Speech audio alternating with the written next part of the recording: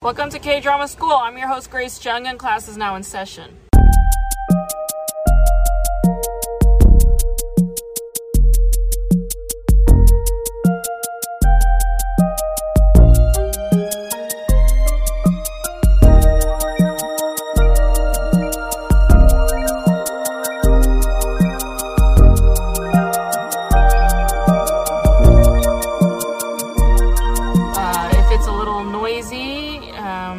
It's because I am at Point Mugu. It is a beach part of Ventura County, just outside of Malibu, and it's one of my favorite places to come to when I want to just get the hell away from my noisy ass neighbors. So, it is Sunday, August 8th. Today is the last day of the Tokyo Summer Olympics, and the show that I'm discussing is called Reply 1988, which starts off with the Seoul Summer Olympics from 33 years ago. Reply 1988 is the third installment of the Reply series, or Answer Me series, and it's written by writer Yi Woo-jung, who is a very versatile writer. She worked on several Korean variety shows that I really love, including Heroine 6, and the first season of 2 Days, 1 Night, which I watched obsessively when I was living in Korea from 2009 to 2010. Yoo-jung also wrote Grandpa's Over Flowers. She wrote 3 Meals a Day. She wrote A New Journey to the West and Yoon's Kitchen, which features the illustrious Oscar-winning actress Yoon Ye-jung. Yoo-jung is also the writer of Hospital Playlist, which is in its second season right now on Netflix as we speak. And to be honest, I like season 2 better than season 1 of Hospital Playlist. Hospital Playlist isn't exactly as sprightly and jovial as the Reply series are, because we're dealing with somewhat older characters. I mean, they're all supposedly in their 40s, so they're a bit slower. But I don't know, I still think she's a great writer. Reply 1997 and Reply 1994 have so many overlaps and overlapping cast members, and some of the storylines, they do cross paths, but they're distinct shows, meaning each show is its own show. They're not seasonal, okay? And Reply 1988 is similar, right? There's this one story or character overlap towards the end of Reply 1988, but the Reply series, as I mentioned, they're not in seasons. They're not 3 seasons. They're just 3 different shows, all written and directed by the same people. And each show has a new cast, but the exception is Sung Dong-il and Yoo Il-hwa, who play the parents of the female protagonist in every single Reply series. In fact, Sung Dong-il makes a couple of cameo appearances in Hospital Playlist as well.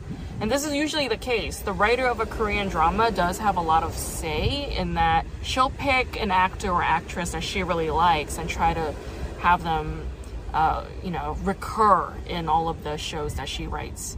Reply 1988 was a career-shifting show for basically everybody that appeared on that program, all right? So Haeri of Girls' Day was already very well known for being a K-pop star, right? But this show earned her like massive clout as a serious actress. And the amount of endorsements that she got as a result of this program is like unbelievably high. In fact, a few years ago, she showed up on the Korean talk variety show Happy Together with Yoo Jae-seok, and she was crying over how guilty she feels for getting so much more attention and money than her Girls' Day colleagues. That's how big of a show this was. It really catapulted her career as an actress. Go Kyung-pyo, Park Bo-gum, Ryu Jun-yeol, and Lee Dong-hee all have careers as actors. They all had a career as actors already, but this show boosted their popularity like to the next level. And you see all 4 of them regularly in movies and TV shows now. A little bit of goss. Well, it's not goss. It's actually just a fact. Ryu Jun-yeol and Haeri started dating about a year after Reply 1988 ended. And to be frank, I was a bit happy to hear that, because Haeri was actually dating Tony An from H.O.T. And I was like, Tony An, you cradle-rocking piece of shit. Reply 1988 is the 3rd and final installment of the Reply series, and it's probably the best and my favorite. I think I watched this show about 5 or 6 times in its entirety already. And I cry every single time I watch it, okay? It has a lot of heart. It's super hilarious. The actor who plays Kim Jung-bong, An Jae-hong is his name, he cracked me up the most, all right? Like, I don't know, he just has something about him. Lee Dong-hee is also hilarious. Lee Dong-hee plays Do Dong-yong, okay? And you can see Lee Dong-hee in the latest episodes of How Do You Play, which is a variety show that also is hosted by Yoo Jae-seok. And he's a remarkable singer. I mean, I was like really shocked to hear how amazing of an R&B singer Lee Dong-hee is, but he's very, very talented.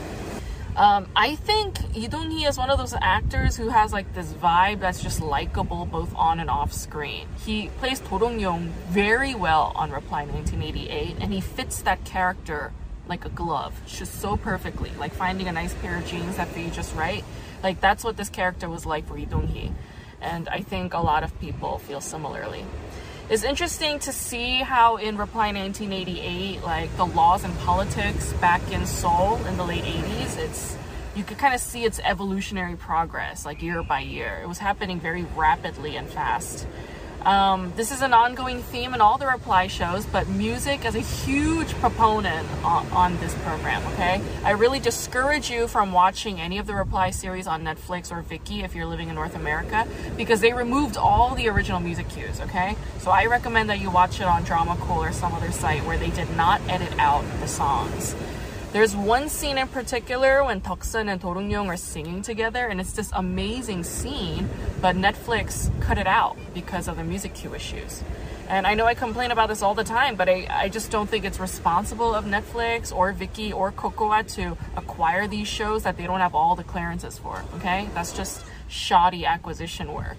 The way that the Reply series delivers that particular generation's affect and social atmosphere is carried through by the music that generation is listening to. So to remove all that music is really like burning cigarette holes into the original Mona Lisa, okay? It's just really fucked up. I won't say much else about the show because I think the show speaks for itself. It's definitely one driven by nostalgia, like just like all the Reply shows. But you can see some of the democratic evolution that settles into South Korea over time, okay? For instance, you catch glimpses of the student demonstrations that are in this show, which is very, very significant. Student demonstrations and activism were a huge part of Korea's democratization. And you have to know that even though South Korea declared itself as a republic, they were dictated by military authority leaders who were basically fascists, all right? They murdered a lot of their own people. They suppressed and they imprisoned a lot of their own people. Many of them were students. And there was just a lot of political turmoil in the late 1980s. I mean, all throughout the 60s and 70s and 80s for sure. The question is, where did these student protesters go after they graduated, right? And the sad thing is, a lot of these student protesters in the 1980s, they went to elite schools. And once they graduated, a lot of them got cushy white-collar office jobs and made some money. And that turned them politically conservative, all right? That's what money does to a person. It makes a person lose touch with their humanity, forget the causes that they fought for. They become desensitized to a lot of the similar plight that still plagues current generations today, but they just completely forget it. Right? So there's this sort of capitalist amnesia that sets in, right? And then they all become conservative, which is a sad thing to see. This tendency also happens when people have children, right? When they have like a nuclear family, heteronormativity, like that kind of thing. That's also when conservatism starts to creep in. So how do you prevent this kind of debilitating change from happening, right? Like this kind of political Alzheimer's, let's call it. An individual must always remember to stay in touch with themselves, right? What do I mean by that? I mean, an individual must know who they are, know who you are, know what you are, understand and know where your state of home is in your mind. This is very crucial. So you always have a home to come back to, right? I have some friends now who used to know what they were fighting for, but now they're just comfortable in their lifestyles and they don't care. They don't give a shit. And that's fine, but you know, I also think that's sad. The more you have to say to rationalize your shitty choices, the more it means that you've lost your sense of self. You've lost touch with your state of home. All right, the other thing I want to talk about real quick is I do have merch. I ordered some magnets, like K-drama school magnets. So it has this, like, it looks like this. If you're watching on YouTube, you can see it. If you're not watching on YouTube, I'll upload it on Instagram. I'm not gonna open up a store online just yet because it does cost money and I just don't want to be in the red at the moment. So you could just Venmo me or PayPal me. You could Venmo me at HJ at AECHJAY. PayPal is the same. AECHJAY@gmail.com is PayPal. But yeah, if you want to order properly, just email me at kdramaschool@gmail.com and I'll just get your order started. And these are limited supply items, so get them while you can. The set of 2 will be $6. Get those. Also, I have 8 copies of my book, Delhi Ideology, which you can order directly from me. All right, like I'll send you a signed copy of my book. If you email me at kdramaschool@gmail.com, you can order it by just emailing me and I will send it to you. Shipping and handling costs separate. All right. So, yeah, I got merch. Okay. Today's guest is Jovan Hutch. He's a comedian, journalist, and lawyer. He grew up in Harlem and the Bronx, but he now lives in Berlin with his husband. And Joe is very funny. He offers a wealth of knowledge, and he's a really good person, which makes him a truly lovable soul. So let's talk to Jovan Hutch. How's it been? How's it been in Berlin? Let's see. You remember the Berlin of like party and fun Yes. and freedom. Yeah, that's not the case anymore. No, man. No. Yeah. Berlin under lockdown is kind of like what I imagine Cincinnati. Oh, God. Lord. It sounds awful. I didn't realize it was that bad. What is there to do? What is there to do? There's nothing to do. Sit in your house, watch television, smoke meth. I don't know. Right? See, we used to go to the clubs for that, you know? And now we don't even have that. Ugh, at least put a little beat on it. So you're going to come back to the States basically to just get vaccinated, see your family? Exactly. I mean, so there's a few things I need to do. Mainly, the vaccination is up there, but then also, I need a new passport. Okay. And so theoretically, I could send my passport to the embassy from here and just wait to get a new one. But that would also mean I was a black man in Europe without a passport. Oh. Mm-hmm. And they don't like to let it, so they like to catch and deport. So there's no 12 years a slave happening in my life for me. 12 years in Mogadishu. I don't know where they would find a place to send me. Well, he looks, I don't know, they kind of look like you, so no. So I'm going home, right, take my passport, fly home, get that new passport, fly back with it. Yeah. Thank you. So, oh, that's great. Yeah. Where does your family live in New York? So historically Harlem, the Bronx. Nice. Harlem, the Bronx, but I do have to claim Staten Island now as well. I have family out in Staten Island. So I know that ferry back and forth and back and forth. And Brooklyn as well. So kind of no Queens. It's okay. Where in Brooklyn? Oh, yeah. Sorry? Where in Brooklyn? So I don't even know the area. Okay. That's a really good question. There's like houses. It's like it's probably like family Brooklyn. It's probably like Sheepshead Bay or Bay Ridge. Yeah, like out there. Yeah. Right down there, yeah. I lived in Bay Ridge, Brooklyn when I was a child. Yeah. So I remember houses and roses and things like that. It was very like not city like. Yeah. Exactly. Yeah. It's like there's a driveway. Right. Their driveways. Yeah. There was like an ice cream parlor, like a nearby ice cream parlor, and yeah, it was like very quaint and town like. Yeah. Bay Ridge. Yeah. I was like, okay, this is cool. That's awesome. I love that you're from New York. That like makes me feel so good because it's like it's hard to find like New Yorkers, like true New Yorkers, but like New Yorkers get it. It's like things that I don't need to explain, like just get it and fucking A. Oh, well, okay. What took you to Berlin and like when? When did you move to Berlin? Okay, so Berlin, it started for free. It was for free. It could have been anywhere. Like, so I'm like literally that joke about you can go in. It would have been anywhere. I was in high school and there was a scholarship announcement to go spend a year. and it happened to be Germany. I wanted to get out of my high school at that point. So I would have literally gone anywhere. Sure. Yeah. I knew nothing about German. I didn't speak Germany. I didn't speak German. But I applied for the scholarship. Yeah. Got it. And so then I came here when I was 15 years old. What? Not to Berlin. Not to Berlin. That would have been too much. 15-year-old. Oh, not. I don't know. I'm a 16-year-old, right? So 15, I was like out, like in like Northwest, kind of like near Hamburg, kind of. Okay. So yes, I did a year there, and I was like, oh my God, it's really fun being a teenager in Europe.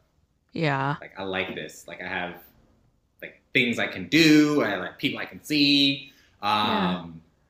So yes, that was when I was 15, 16, and then I finished high school, and then just like started coming back as much as I could. Mm-hmm. So it's been like over 20 years that I've been coming back and forth to Lord. Germany. Yeah.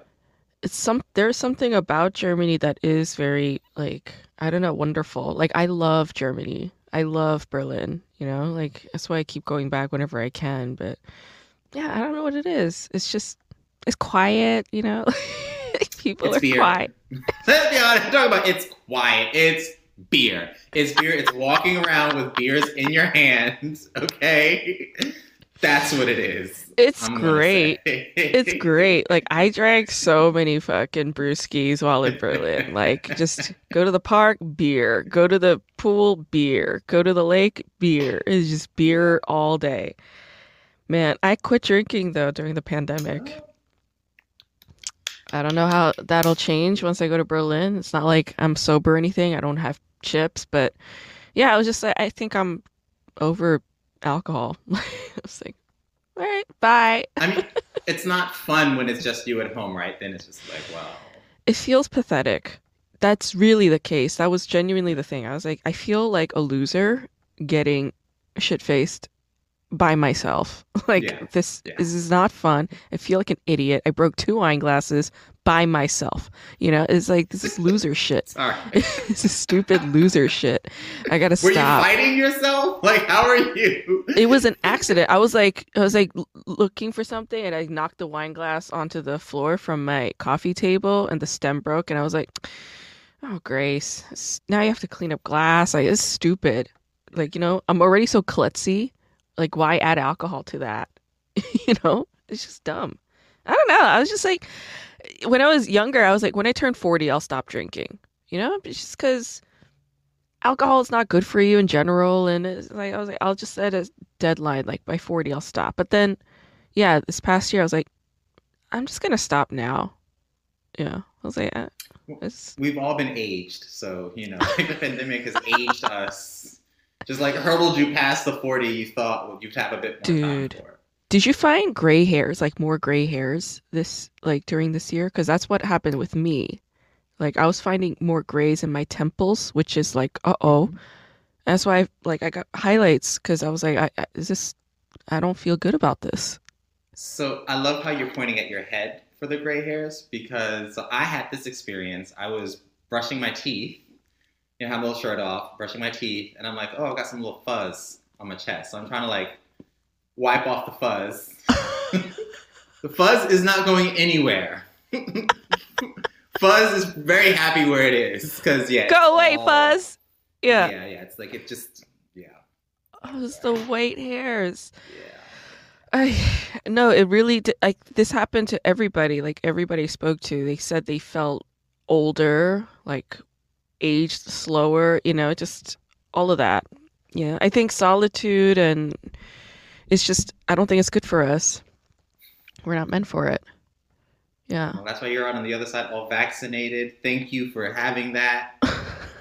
Did you have to fight with anyone to get your vaccination? I got people on. I did it. It was very peaceful. There's a YMCA like a 5-minute drive from where I live, and they just like opened up the YMCA parking lot, and so I got there very early. It was a very short line, and I got the Johnson & Johnson vaccine, so 1-dose shot. Yeah, and then right after the shot, they have you sit for 15 minutes just to monitor you, and then they're like, "Okay, you're good. Bye." And I just like, I think I got steam buns on my way back home. That's the thing about LA though, that like, I mean, in New York, if I want to get really good like Asian food or Chinese food, it's like I'll go to Chinatown or I'll go to K-Town, I'll go to Queens. But in LA, there's like really, really good Asian food like everywhere, fucking everywhere. It's Asians like in California, like they got it down in all the supermarkets. And being Asian in Cali is just like not weird, you know? Mm. Like if I go up to the Bay Area or if I meet like a Bay Area Asian American, they have this Bay Area Asian American confidence that us East Coast Asian kids lack, you know? Because in the Bay Area, being Asian is like the norm. There's so many fucking Asians in the Bay Area that they all just grew up seeing one another, and Mhm. nobody shamed them for bringing Asian food to school or listening to like Asian music or media. It was just always cool. It was accepted. Whereas in the East Coast, there was some shaming going on. A lot of it was like internalized, like self-inflicted, but it was also like because of that self-inflicted stuff and the presumption of the white gaze and whatnot, like it just became hard for, I don't know, Asian American kids on the East Coast. So the East Coast Asians have this little damage, that the Bay Area Asian American kids don't have. Well, actually, yeah. So I remember I knew a guy in law school Mm, who was like, "I'm leaving to New York." He's originally Korean. He's like, "I'm leaving to New York to move to San Francisco," and I didn't get it right. because I didn't know everything you're telling me right now. But he was basically Mm. like, I want to have a life. I want to meet somebody. I want to be happy. So y'all Yes. can keep New York. This is not it. I'm moving to San Francisco. He's been there ever since. Good for him. Moved state. Yeah. So Yeah. And they got really good food in San Francisco too. Man. But yeah, it's interesting. Like living in the two coasts, like it's interesting to note those kinds of things. Like to grow up feeling like your culture, your ethnic identity, all the things that you cherish and hold dear are weird or wrong is like it's an awful feeling to grow up with that, right? And now that I'm older, all this Korean shit is now popping. What the fuck? Like all these bitches like eating Korean food every day. All these bitches watching K-dramas every day. All these bitches know the lyrics to K-pop songs. I don't even fucking know them. It's like every day. And I'm like, where was this shit when I was in middle school and high school, huh? All you bitches made fun of me. It's like, no. You don't get to eat my food, haters, But it's also like because I went from Brooklyn, which is very diverse, right? Like literally, if you look at my class photo, every single student was of a different ethnic background. It's like we had fucking like Eastern European kids, we had like all kinds of Asian kids, we had black students, we had Latinx students, we had all kinds of like ethnic background. It was super diverse. And then my parents moved me and my brother for middle school and high school up to a super white part of New York in Rockland County. It's like near like Nyack and shit like that. Mhm. But even in Rockland, of all the schools, like Nyack is pretty diverse. Nanuet's pretty diverse. And then you go to my school at Pearl River, it's all fucking Irish Catholics. Like everybody's dads are like cops and firefighters, everybody's Firefighters, moms. right? Yeah. Dude, I was just those are the most racist motherfuckers. You know what I'm saying? Right. And it was so awful like going to that all white school where even the teachers are all like Irish Catholic because like they literally grow up there and then become teachers. You know what I'm saying? And they start teaching at that school. So it was like constant feeling of like shame and I don't belong here. When I was in seventh grade, I remember distinctly we were learning about the Japanese quote unquote internment camps, right? Or quote unquote detention centers, which is what they call the fucking ISIS cages today. So incarceration camps, right? We're learning about this. And literally every single Irish Catholic white kid in that class was like, I think it's great that America took measures to round up the Japanese and put them away because we don't know. We don't know what they're about. They were like very blatantly, unapologetically, and confidently racist. And my fucking teacher just like had no control over it. She was just like, wait, that's not why I'm teaching you guys this. You got no, you're not. We're critiquing the steps America took. We're not supposed to. Wait, you guys aren't understanding. And then this fucking bitch, a week later, okay, so 1 week later, when we're taking the history class again, she fucking talks about how in the local news, a Chinese food delivery man got murdered by 3 white teenagers over like a Chinese food delivery because the kids didn't have money. And I was like, why are you bringing up a Chinese food delivery guy right now? You know, it's like, what does that have anything to do with Japanese incarceration in America and then all of your students being racist? What does that have any? I was like, are you conflating Asians now? Like, what's happening? What's happening? And, you know, I'm in there. I'm like, this is wrong. I'm the only motherfucker in that class that was like, this is wrong. This is not cool. It wasn't cool of America back then. It's not cool what you guys are doing now. It's not cool. And then all the kids are like, Grace, shut up. You're not even Japanese. Look at Kyoko. She's not saying anything. I was like, Kyoko never talks. I have never seen Kyoko talk in class, ever. Ever. All right. It's not about being Japanese or Korean. It's about just being a human person and just realizing it's not okay to incarcerate people for no fucking reason other than racialized exclusion. Meanwhile, of course, you know, because we were only fighting World War II against Japan, right? Like, I guess only Japan. It was the week after that they were going to tell you about them other people, right? The Germans, maybe. The Italians, maybe. Like in week 2 after that. And they're fucking fascists. They never talked about that. No, they were like, no, we're cool with the Germans. But, you know, like, even in American history, like, we know, like, the Germans were discriminated against in America. Like, the German Americans, they were highly discriminated against, right? Like, German business stores were, like, broken into. Oh, that shit came up in history class, too. They're like, a lot of German stores were, like, vandalized and stuff during World War II because of the propaganda. But I'm like, oh, you guys feel bad about that? About the German store owners getting their store vandalized? Nobody rounded their shit up. Fucking the Nazis murdered millions of Jews. Nobody rounded up them, right? Like during, come on. I was like, this is not cool. It's just very obviously blatant racism, right? And when people don't see that, it drives me insane. So, like, let me ask you this. So, I watched that Ruth Bader Ginsburg documentary, which was so good. And she said, when I read the Constitution, I see all the people who were left out of the Constitution, right? So people of color, obviously, women.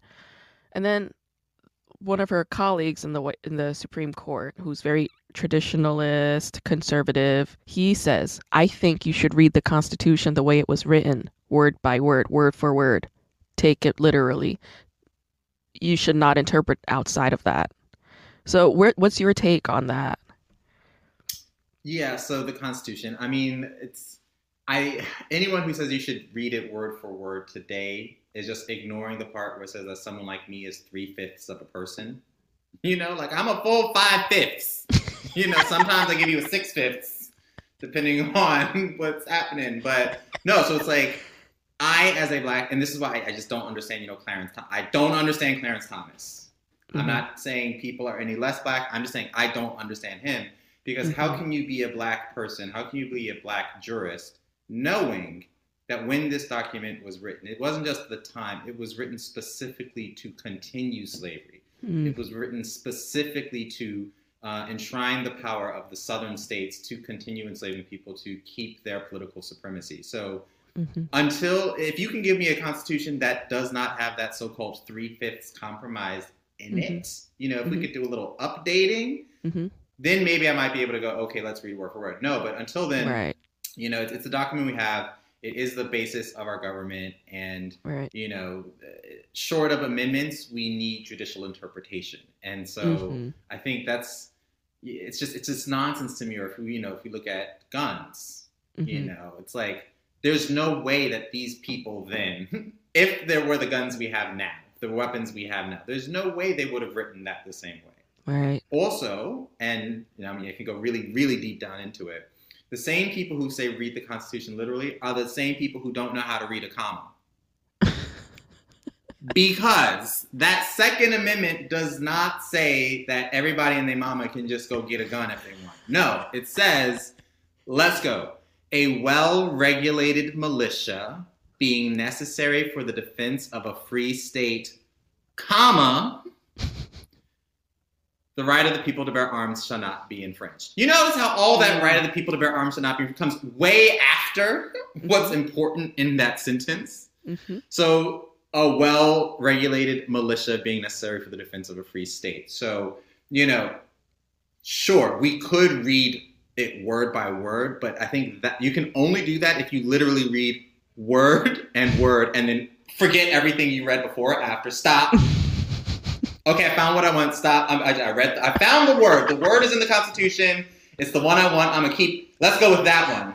I want that one. Arms! It's like, no, how about we read things in context? How about we read full sentences? If we can't read in context, first start reading full sentences, then go out to reading in context. So, that's a great point. Whole living Constitution thing, I think, it's just, we have to understand, courts are very conservative places. They don't like being at the forefront of pushing out new laws. When that happens, there's this, so in legal circles, there's this question of whether the Supreme Court creating, when Roe v. Wade, women's right to have abortion, there's this belief that the whole debate about abortion might have died down if, Congress had passed those laws. So there's if judges are seen as being ahead of things, that's when people don't like it. But okay, so that's a Roe v. Wade. Everyone talks about that. But then I also, the first law case I ever learned about was Topeka versus Brown v. Board of Education. Brown v. Board of Education, which is when the Supreme Court said, maybe it's kind of illegal and super unconstitutional to do this whole segregation thing. So it's like, that they got right. And, I think, and so the problem is when people start arguing, no, the judge doesn't have this power. The judges actually do have that power, and judges should be using that power to go, what is the context in which we're living today? I have this old dusty document written by a bunch of rapists, murderers, and thieves, right? Let's call them what they were, but we know the founding fathers. You mean... Yeah.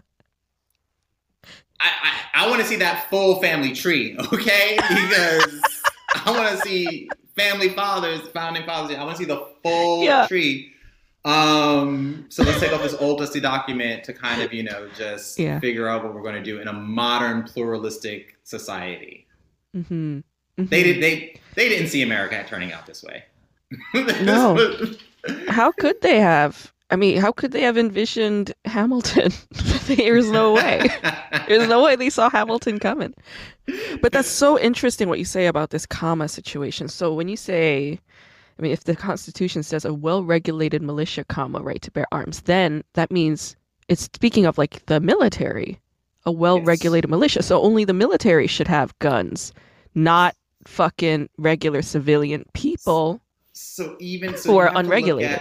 How they were living at the time, right? So, and we also have to understand, the Second Amendment is specifically because they were afraid of, they had just fought a war against the British, so they didn't want the British coming back. All right, fine, whatever. This is the other crazy thing. In our Declaration of Independence, I forget it now, but it's called there's a phrase in our Declaration of Independence that refers to the savage Indian tribes.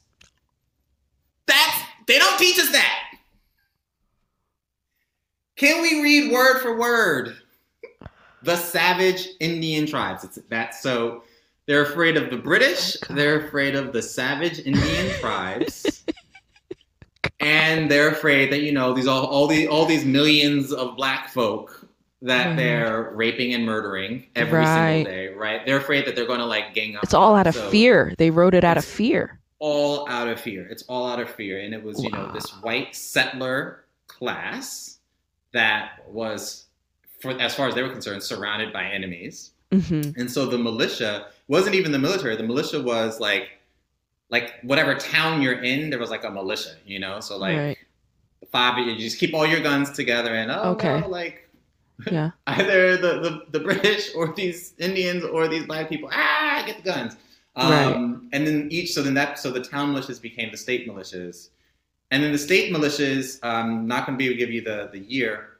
We just got rid of state militias. We said no more state militias. So the whole point of the Second Amendment probably should have gone away when we got rid of the whole thing they were talking about. So there is no more New York State militia. Okay. Huh. But there's still this so-called right to bear arms. Right. Oh my God, that's nuts. Okay.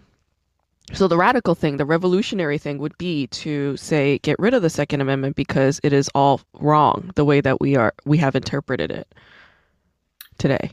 That's what and this is the other crazy thing. So this whole evolution of the Second, no one ever cared about the Second Amendment. Like the Second Amendment, it's not a thing that right? First of all, Americans don't read, so asking them to read and count is just unfair, right? Like it's no fair. You know, like maybe pick one over the other. No, but I think it's the NRA just basically it became their issue to raise money. That's it. So even gun owners in the country, right? It's all about language. Gun owners believe in sensible. They don't like gun control. Gun control. No, they don't call it. Stop calling it gun control. Stop. Stop. Call it gun safety. And then they're on board. Yeah. Then they're on board. Guns. Oh yeah, gun safety. So gun owners are in favor of gun safety. It's just the NRA that used it. You know, the liberals are coming to take your guns. You know? Right.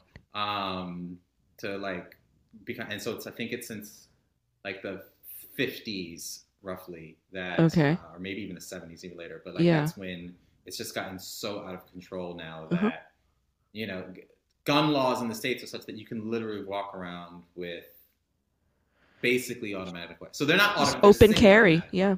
You know? Mm-hmm. Yeah. I mean, if you're white, if you're a black person, you're holding a sandwich. Oof. You could kill somebody with that bologna sandwich. You know, that Subway sandwich is looking. I just reading, you know, every day there was a guy, I think in Virginia, he was on the phone.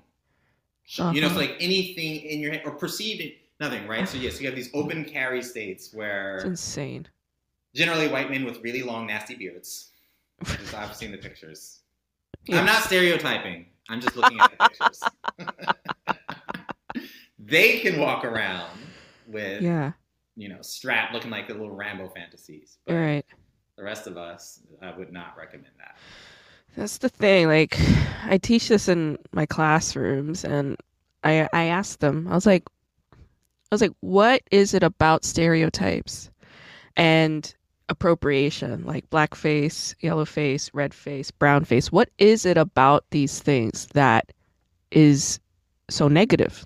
I asked them, and they'll just be like, "Oh, it's racist. It's demeaning, it's dehumanizing." I was like, okay, so, but then really, why is it bad? Like, you're just giving me words. Why is it bad? And they just keep giving me the same kind of words. And I say, it's because if you can reduce a person down to something, it's easy to enslave them. You know, it's a mental thing. Like, you know, you're mentioning these white settlers and them writing the Constitution out of fear. You know, out of defensiveness and fear, right? Because they have the colonial oppression, but they're also oppressing, right? All around them. So, I mean, to me, that's like the most unhappy person. That's what I see. You know, a person who has just like enemies from coming down from the top down, and then enemies that they're suppressing or killing around them. That's an extremely unhappy person. And it's like, well, if that person is like that unhappy and they're objectifying whole bodies, you know, murdering, raping, killing whole entire like groups of people, massacres, right? Then it's like they have to get to a certain point to be able to do that mentally, emotionally. I mean, they got to disconnect from their humanity. The only way to do that is to self-traumatize by creating stereotypes, objectification, you know, reduction, dehumanizing, you know, debasing. Is to the ability to not see humanity in another person is a skill that you develop, right? And they did that generation after generation. And it's just like, man, you white people with the colonial mentality, you guys are pitiful. I mean, I feel bad for you. You're so disconnected from your humanity, right? And that's what I explained to them. I'm like, if you dehumanize somebody, debase somebody down to something like that, it's dangerous because your thinking will be, oh, well, you can enslave these people, Like, even think about just aside from race, let's think about in terms of like neoliberal terms or class terms, right? You go to college, you pay tens of thousands and hundreds of thousands of dollars to go to fucking college. You're in debt. Your first job is a goddamn internship and they don't pay you a cent. And they say, you should be so lucky. You interviewed in order to come here, work for us for free, you little piece of shit. And they treat you like shit at the internship. All of that to me is another aspect of that disconnection, dehumanization, not worrying how that intern, that kid will eat and support themselves, not worrying whether or not they have health care. All of that is disconnection and dehumanization. And I just feel like we need to understand beyond these terms, like, rhetoric is important, as we talked about, right? Like gun safety. I love that, like being able to come up with terms. I mean, that's why we have lawyers, right? People who are craftsmen of languages. That's why we have professors, academics. They are very, they're gifted in terms of, speech and words, right? That's why we turn to them. But it's like, let's really name things that connect us to the feeling, the affective part, because I feel like, the students were kind of naming things rotely, whatever they read from Salon or Slate or whatever, NPR. They're like dehumanizing. It's offensive. It's racist. It's appropriation. It's whatevs, but I'm like, tell me why you feel like this is wrong. We've got to feel it. If we don't feel it, even the liberals will make mistakes. They make them all the time. Because they don't feel, they just name, right? I mean, do you see that sometimes? Like liberals who, they have the words, they have that down, they have the language, but I'm like, are you feeling this? Exactly. So yeah, it's this thing where it's like, what is it called? It's like the woke economy or something like that. There's all this currency, you want to position so you will be seen in a certain way, and so you say all the right things, but what are you doing behind that? So my new thing is, I want to see the actions behind the words. Right. So like for example, I like to sue people. It's a hobby. I sued my aunt once in small claims court over $100. All right. Like, listen, okay. I don't care. I don't care who you are. I'm happy. So I'm suing an ex-employer. The name is Siegessäule. They're a magazine here in Germany, queer magazine. Okay. I was the only non-white editor. Wow. Ever. Like ever, like 30 plus year history of this magazine. Do we think there might be something going on there? I don't know. So then when I'm treated differently and I'm like, y'all, right. And then, this, kind of like knocking the door, hi, sorry to bother you. I just wanted to let you know that you might have discriminated against me. Maybe you should do something about that. Just like a friendly little, hey. Right. It's just this defensive,ness, and it's like, no, but I'm the good guy. Right. No. No. I eat at that Jamaican restaurant. No. Or, even on me, like literally this comes up every time, especially here in Germany. Whenever white people start to get they get defensive, because then literally this guy goes to me, but I'm friends with Hassan on the corner, not Hassan, our neighbor. We watched exactly when he moved into the neighborhood. We were making sure he wasn't stealing anything, so we just wanted to check Hassan. I know the Hassan. So there's this, this. I want to position myself. I want to be seen a certain way. But am I going to be? Let's start here. Hiring people. Am I going to be living in is living in a diverse neighborhood important to me? Right. Right. Is sending my kids to a diverse school, is that important to me? Right. So you can really see, all these people will have these great ideas in principle. Right. And then it's like, okay, but what? So now you have to choose, what town are you moving to? Okay, for which school district and why, and your tax dollars are going where, and who are you supporting, and who are you hiring, and who you. When I see those actions behind those words, because right now people think that they can say the thing and stop, the hashtag and stop. They don't think they have to go any further than that. And I'm not saying everyone needs to be out here on the streets. It's kind of dangerous right now. If you need to stay home, there's a pandemic. Sure. Stay home, right? But so not everyone, we don't all need to be doing the same things, but we all need to be doing more. Everything we're doing needs to be doing more. And if people think it's enough to, you know, put a little black square on their Instagram, you know, like put that black square and I did it. Yay, we beat racism. It's like, no. Let me explain how this works. Racism is a system that we are all contributing to unless we're fighting against it. All of us. And even if we're fighting against it, most of the time, there can be some of the times when we fall right back into that role that was assigned to us. Always. So it's like never ending, all encompassing. Yes. You got to keep going, and you can never stop. And you've got to keep examining in yourself. You know, I try to do this with myself. Like, oh, why did I just think of that about that person or in that circumstance? Or where does that come from? Woof! Like, you know, like what have I been reading or what have I been consuming? Because guilty pleasure that I'm going to admit. So with my husband, we have a rule that like we cannot. I was like, look, I'm not watching anything on Netflix that doesn't have black people in it, unless it's aliens, because I really like my science fiction. You know, so I'm like. And then he'll like, really, can we watch this, that, and I'm like, are the black people in it? No. He was traveling. So this is the guilty admission. I've started watching The Crown. Now, I know you might not, and yes, black people, but I've decided they're not human. They're aliens. They're in my aliens category. That's they are 100%. I agree. I agree. This is not normal. But even that show, it's so awful because everything the British monarchy represents, you know, just like racism, it dresses up so well. You know, they wear their little funny hats.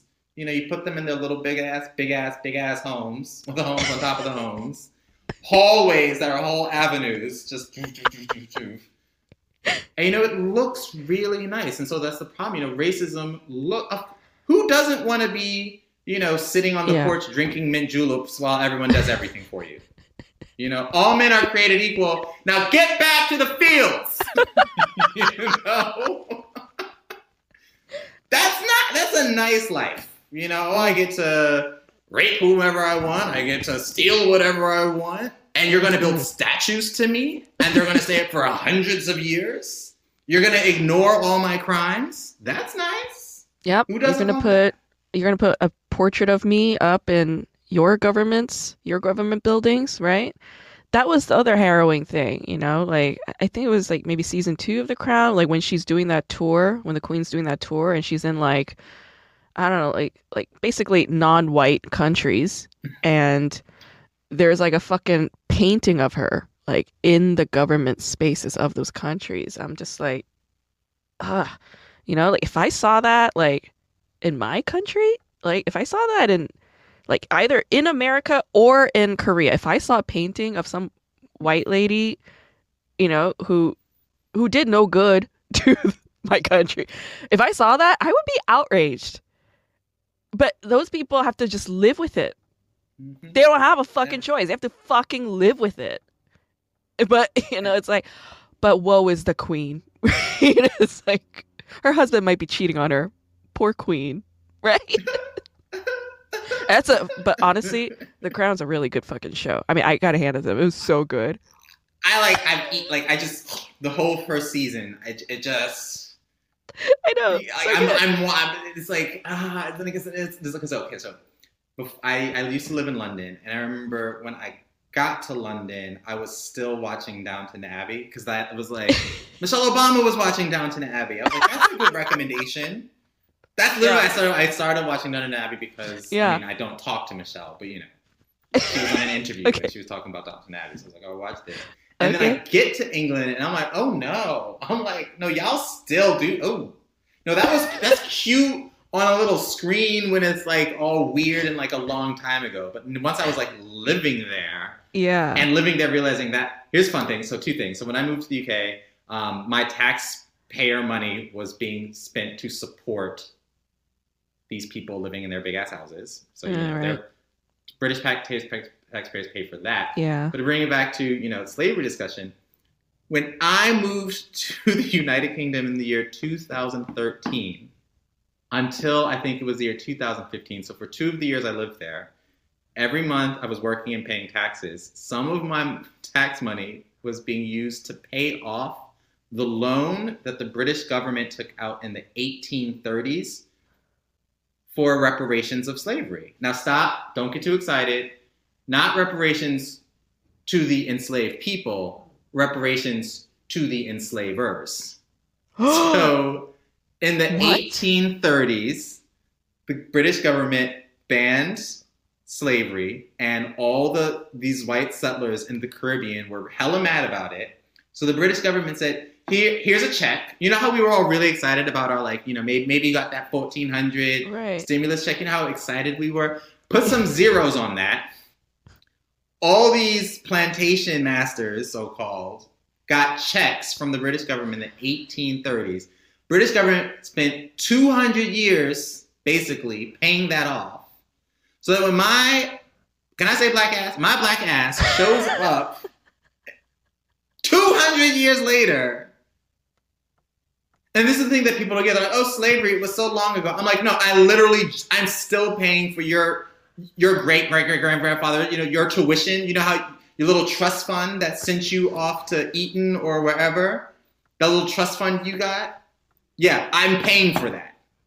And this is what people don't understand. They think, oh, it's so long ago. Get over it. It's like literally they're still paying off the loans to the slave owners.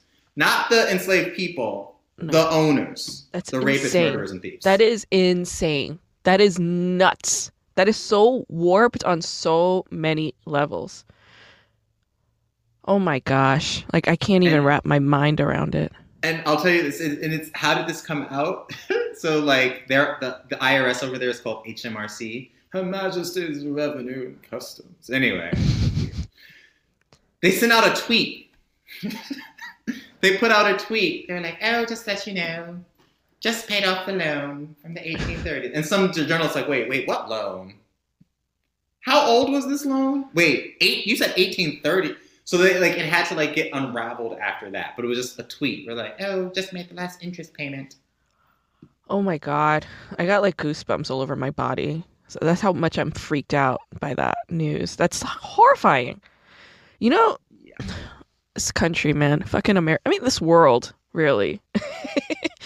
There was this I think NET or NET eventually became PBS, but there was this program. So so we had Amos and Andy and Balua, those racist, black caricature, blackface TV shows when television first started. But then for 10 years, there were 0 black TV shows, black family-centered TV shows. There was none.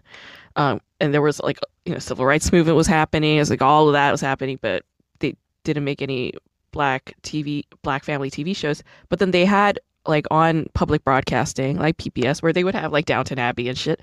They had a show called The History of the Negro People. It was narrated, it was hosted by Ossie Davis? He played the mayor. Yeah, he played the mayor in Spike Lee's Do the Right Thing. But he's hosting it. And basically, in that program, they say, the reason why, and this goes back to the dehumanization and why is this incorrect? The Europeans looked upon all of Africa and its peoples as children. That was how it came in. That was the perspective they came in with, right? So to infantilize an entire continent of people, the hubris, the arrogance, it's where do you get it? Where do you get it? No, but just to wrap up my point, I just find the hubris of the white man just really, that's some out there shit, It's really wow, your hubris, they do have whiteness studies, they have colonial studies, they have it, but I'm still baffled by what does it take for a man to feel empowered to just be I'm gonna just enslave an entire continent and its peoples and dislocate them. And it's like, where does that come from? Like, how is, but honestly, like asking that question is just as silly as like, because I remember in the seventh grade when I was first learning about like, like the anti-Semitism and all that. I was like, why? I was like, why did the Nazis kill all these Jews? And my teacher was just like, Grace, that's an answer that like historians and philosophers spend ages trying to answer, and there just is no answer. Like, how do you answer a question like that? I don't know, it bums me out actually. It makes me profoundly sad. Okay, I want to get us to some fun stuff, and then we'll wrap up. So I'm gonna ask you some flashcard questions based on this Korean TV show that I really like. Let's say you're a 17-year-old girl in high school. Your name is Sun Tok-sun, and it's the year 1988, Seoul Summer Olympics. Okay. And you got chosen to be a signpost carrier for the country Madagascar. And you've been practicing in the dead of the summer heat, working really hard, walking upright, wearing makeup, carrying this sign, keeping up with the rhythm and the pacing, because you got all these hundreds of other people performing for the Summer Olympics opening ceremony, and you're being interviewed on live television about your work. But then the anchor tells you on camera live that Madagascar has pulled out of the Olympic Games last minute, so your services are no longer needed. What do you do? We getting extras for these Olympics. Okay, I'm going out. How old am I? Can I do 17? 17. Yeah, I'm probably going to turn the tricks anyway. I'm getting people at these Olympics because, like who's going to, Madagascar, just get some extras for this little event, pay them out. No one's going to know. It's fine. No one expects Madagascar to do well anyway, right? Like they just have to show up. It's like I was reading about the guy who, I think it was like the London Olympics, just watched it, just became a rower like 3 months before the Olympics. What? Because every country gets to send someone, right. You don't need to be the best in the world. You just need to be the best in that country. So right. You just have to know how to do it. Yeah. You have to know how to row. Like enroll anyone. Be like, no, I'm sorry. I don't think you. So my full responsibility. No, I don't think you have your facts straight. I've spoken with the Madagascar Olympic Committee this morning, and we're sorting that out. No, we're not letting. No, we're not. You're not killing my dreams, Madagascar. Try again. We're going to invent a whole new flag. We're just going to get a whole new country in there. Pass them off as Madagascar. Yeah. Okay. Shit. So you'll take it into your own hands. All right. Take matters into your hands. That's good. I like that. I like a chick with agency, Yeah. It's the best. All right. So let's say you're a 17-year-old boy. Your name is Dongyo. Mm-hmm. And you got hemorrhoids, okay? You're embarrassed to tell anyone about it. So you don't go to the doctor or tell your parents that you need to see a doctor. Instead, you read in a medical textbook that shoving raw garlic up your asshole might make the swelling go down. So you do it. But while playing soccer, you fall on your ass, and when you stand up, your asshole is bleeding through your pants, and all your friends see it. What do you do? Ooh, girl. This is where you have to lean into a bigger lie. So I'm gonna say there was a gerbil up there. And I'm unfortunate that poor gerbil got crushed to life. And what a gerbil. And then I'm going to tell them the whole Richard Gere story. You put a gerbil up your asshole. And then they're 17-year-old boys that just want to get off, right? So you just deflect the attention away from hemorrhoids to something sexual. Yeah. But you don't have a gerbil up. You just have to own it. Again, you just have to own it. Yes. And then make other people think they're missing out on what you're doing. That's right. Yeah, that's always the best way to go. No matter how embarrassing or awful it is, just own it. Own it. Pretend like it's part of the plan. Just like, aw, we're going to have to get another gerbil. And they're going to be like, yeah. What? Oh, it's a whole new thing. And then just find, I don't know, is it fun to find a whole other country where it's it's all the rage in Europe, just put a little gerbil up, just make them think it's fancy. Yeah. Yeah, put a charcuterie plate next to your ass and be like, it's part of the experience. Yeah, just let them nibble at it. It's fine. It's like when wedding. Yeah. All right, great. Okay. I admit nothing is what I'm doing. Right? I'm leaning into everything as hard as I can. Yes, lean in. Beautiful. Okay, let's say you're the 17-year-old girl, Tuksun again, and your neighbor Sonu is a really nice guy. He's really sweet and he's a good-looking kid, and he's always looking out for you and he's really sweet to you. And your two best friends say that he likes you based on the way he's behaving. So you assume that he likes you and you start to like him back. But one day you find out that he actually has a crush on your older sister. What do you do? How much older is the sister? Like a couple years. Okay, but we look alike. Nothing alike. Nothing Nothing alike. alike. Okay, because if he's got good D, right? Like I'm a trick him. I don't care. All into me? No. You do not get to be into the older sister. I can play the older sister. You know, everyone likes maybe like a little cheerleading costume. I'm gonna dress like the sister just to get that D. Because if you got a good like that, then like whatever. Just get him. Okay, not get him drunk. Maybe let's keep some consent involved. All right. Okay. Yes. Not get him drunk, but just starching my hair a little differently. Walk with a bit more confidence. Okay. He just might have a thing for older women, but once I really put it on him, he's going to be all into the 17-year-old. Okay? Oh, all right. He's going to be, he's going to consent. Yeah. But I'm with that D, right? Yeah. No, my sister ain't getting that. She has that. So you would use your youth to your advantage. Yes. All First, right. I would, walk with more confidence, give him that older woman vibe, maybe. Just lean on in. Yeah. He's coming for me. Yeah. Okay. All right, fine. Great. He has won enough her entire life. No, I'm getting this. Okay. All right. Let's say you're a Baduk player, all right? Go, that game of Go. It's like the little white and black stones. So you're a Baduk player, very famous Baduk player named Chetek, and you have a crush on your neighbor and childhood friend Tuksun, that chick, right? And you want to ask her out, but you later find a photo of her inside your best friend's wallet. What do you do? The best friend has to go. Okay.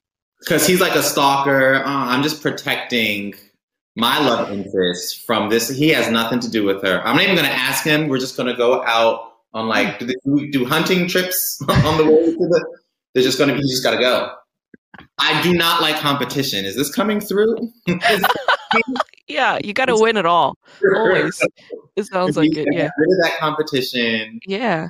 She's got to be there for me. No, I mean, how long have I known this best friend? Maybe, Oh, your whole life. My whole childhood friends. Yeah. Oh, okay. Then there is bros before hoes. This is a thing. It is a thing in the zeitgeist. Bros before hoes. Apply. Are we all like swingers? Because I come from a place where everyone wins. These are high school kids. No. They grow up very fast. It's the year 1988. It's, I don't know. They're very, like. Can't we all just get along? I'm just wondering if we can make this work for everyone. That win-win-win situation. Yeah. Okay, do like the Mormons do, kind of share and pass around. He's not that breath. She's going to realize that at some point anyway. So, it's like, try them out, then with me, and then it'll be fine. Yeah. Yeah. Okay. I like that. Reasons for the win. Okay. All right. Let's say you're an 18-year-old high school kid named Sanu, and you have a crush on your older neighbor, Pora. All right. This is Tuksun's older sister. And she's a couple years older than you are, and she goes to, a fancy college, and she has a boyfriend. And you confess your love to her, and she tells you that she's always seen you as her little brother, nothing more. What do you do? You got to wait this one out. All right? Because you're 18, you can't come in hard. You ain't got nothing to offer this woman. You ain't got no car, no driver's license, no credit card. You ain't got nothing. Listen, you just going to have to wait. All right? Let them get married. Let them live their whole life. And then around like year 2, year 3 of that marriage, when he's not paying her no more attention, that's when that guy who's always been there, she's been always reliant. You just got to play the long game on this one. All right. Don't come in hard. Wait maybe like 5, 7 years. Bulk up in the meantime. You got to really like have your eyes on the prize and then slide into her DMs. I promise you she gonna think different. Promise. Yes. Promise. The long haul, the long game. Yeah. Yes, the long con, like Shawshank Redemption. Yeah, because 18, no. 18-year-old boy, no. Gross. No. 25-year-old? Yeah. Yeah, when I was 18, I broke up with my 18-year-old boyfriend to be with a 25-year-old. Haven't we all? Okay. Haven't we all? It's that age when you're 18. They leave you. Yeah, wait it out. She'll be desperate. Okay. Yes. She will be desperate, and then you're gonna be all gonna have some abs and maybe get some abs. Yeah. So work on yourself. Yeah. I like that. Okay, beautiful. Awesome. All right. Final question. Let's say you're an 18-year-old high school girl named Tucson, same girl. You go to a restaurant with your friends and you briefly excuse yourself to go to the bathroom, which is downstairs of a very sketchy building. And a strange man appears wearing a long trench coat, and he opens his coat and he's butt-ass naked and he flashes you. What do you do? I'm going to have my camera phone on ready, okay? Camera phone ready, flash, record the whole thing. I'm a TikToker. He does not have a very influential TikToker, okay? So this is going up. I'm going to get all my stamps because, like K-pop fans, they crazy. They good. They're very technically savvy. They can buy up all the tickets to, Trump rallies to make sure no one goes. So I'm going to have this man's information out there fast. They're going to get his face. They're going to get his name. They're going to know where he's works. They're going to send his mama to like his whole office. No, you ain't flashing me and getting away with it. No, we coming for you. We ready for you, actually. This was a setup. Okay? No. He's going down. And I might get like a few more million followers out of it. Yeah. It's a social justice work. Yeah. And don't flash Joe, everybody. Yeah. And this is how I'm going to show my knowledge of contemporary Korean affairs. I think Korean men right now don't like this symbol because it makes them think they've got a small dick. Yeah. Oh, really? It's like a thing. So if you put this, like all like ad agencies, if they see this, like they're like incels go crazy. So I'm just going to do this in a little video to like piss them off even more, and we're going to have a whole feminist movement out of this. All right, beautiful. I love that. That wraps it up for us, Joe. Thank you so much. I appreciate your time, all the insights, all the technical difficulties that we overcame. We overcame them. Yeah. And I wish you could see me right now. I've got everything like I've learned. I'm like, no, we're not going out this day again. You have a production crew and a team waiting. Yeah. Yes. All right. It was awesome.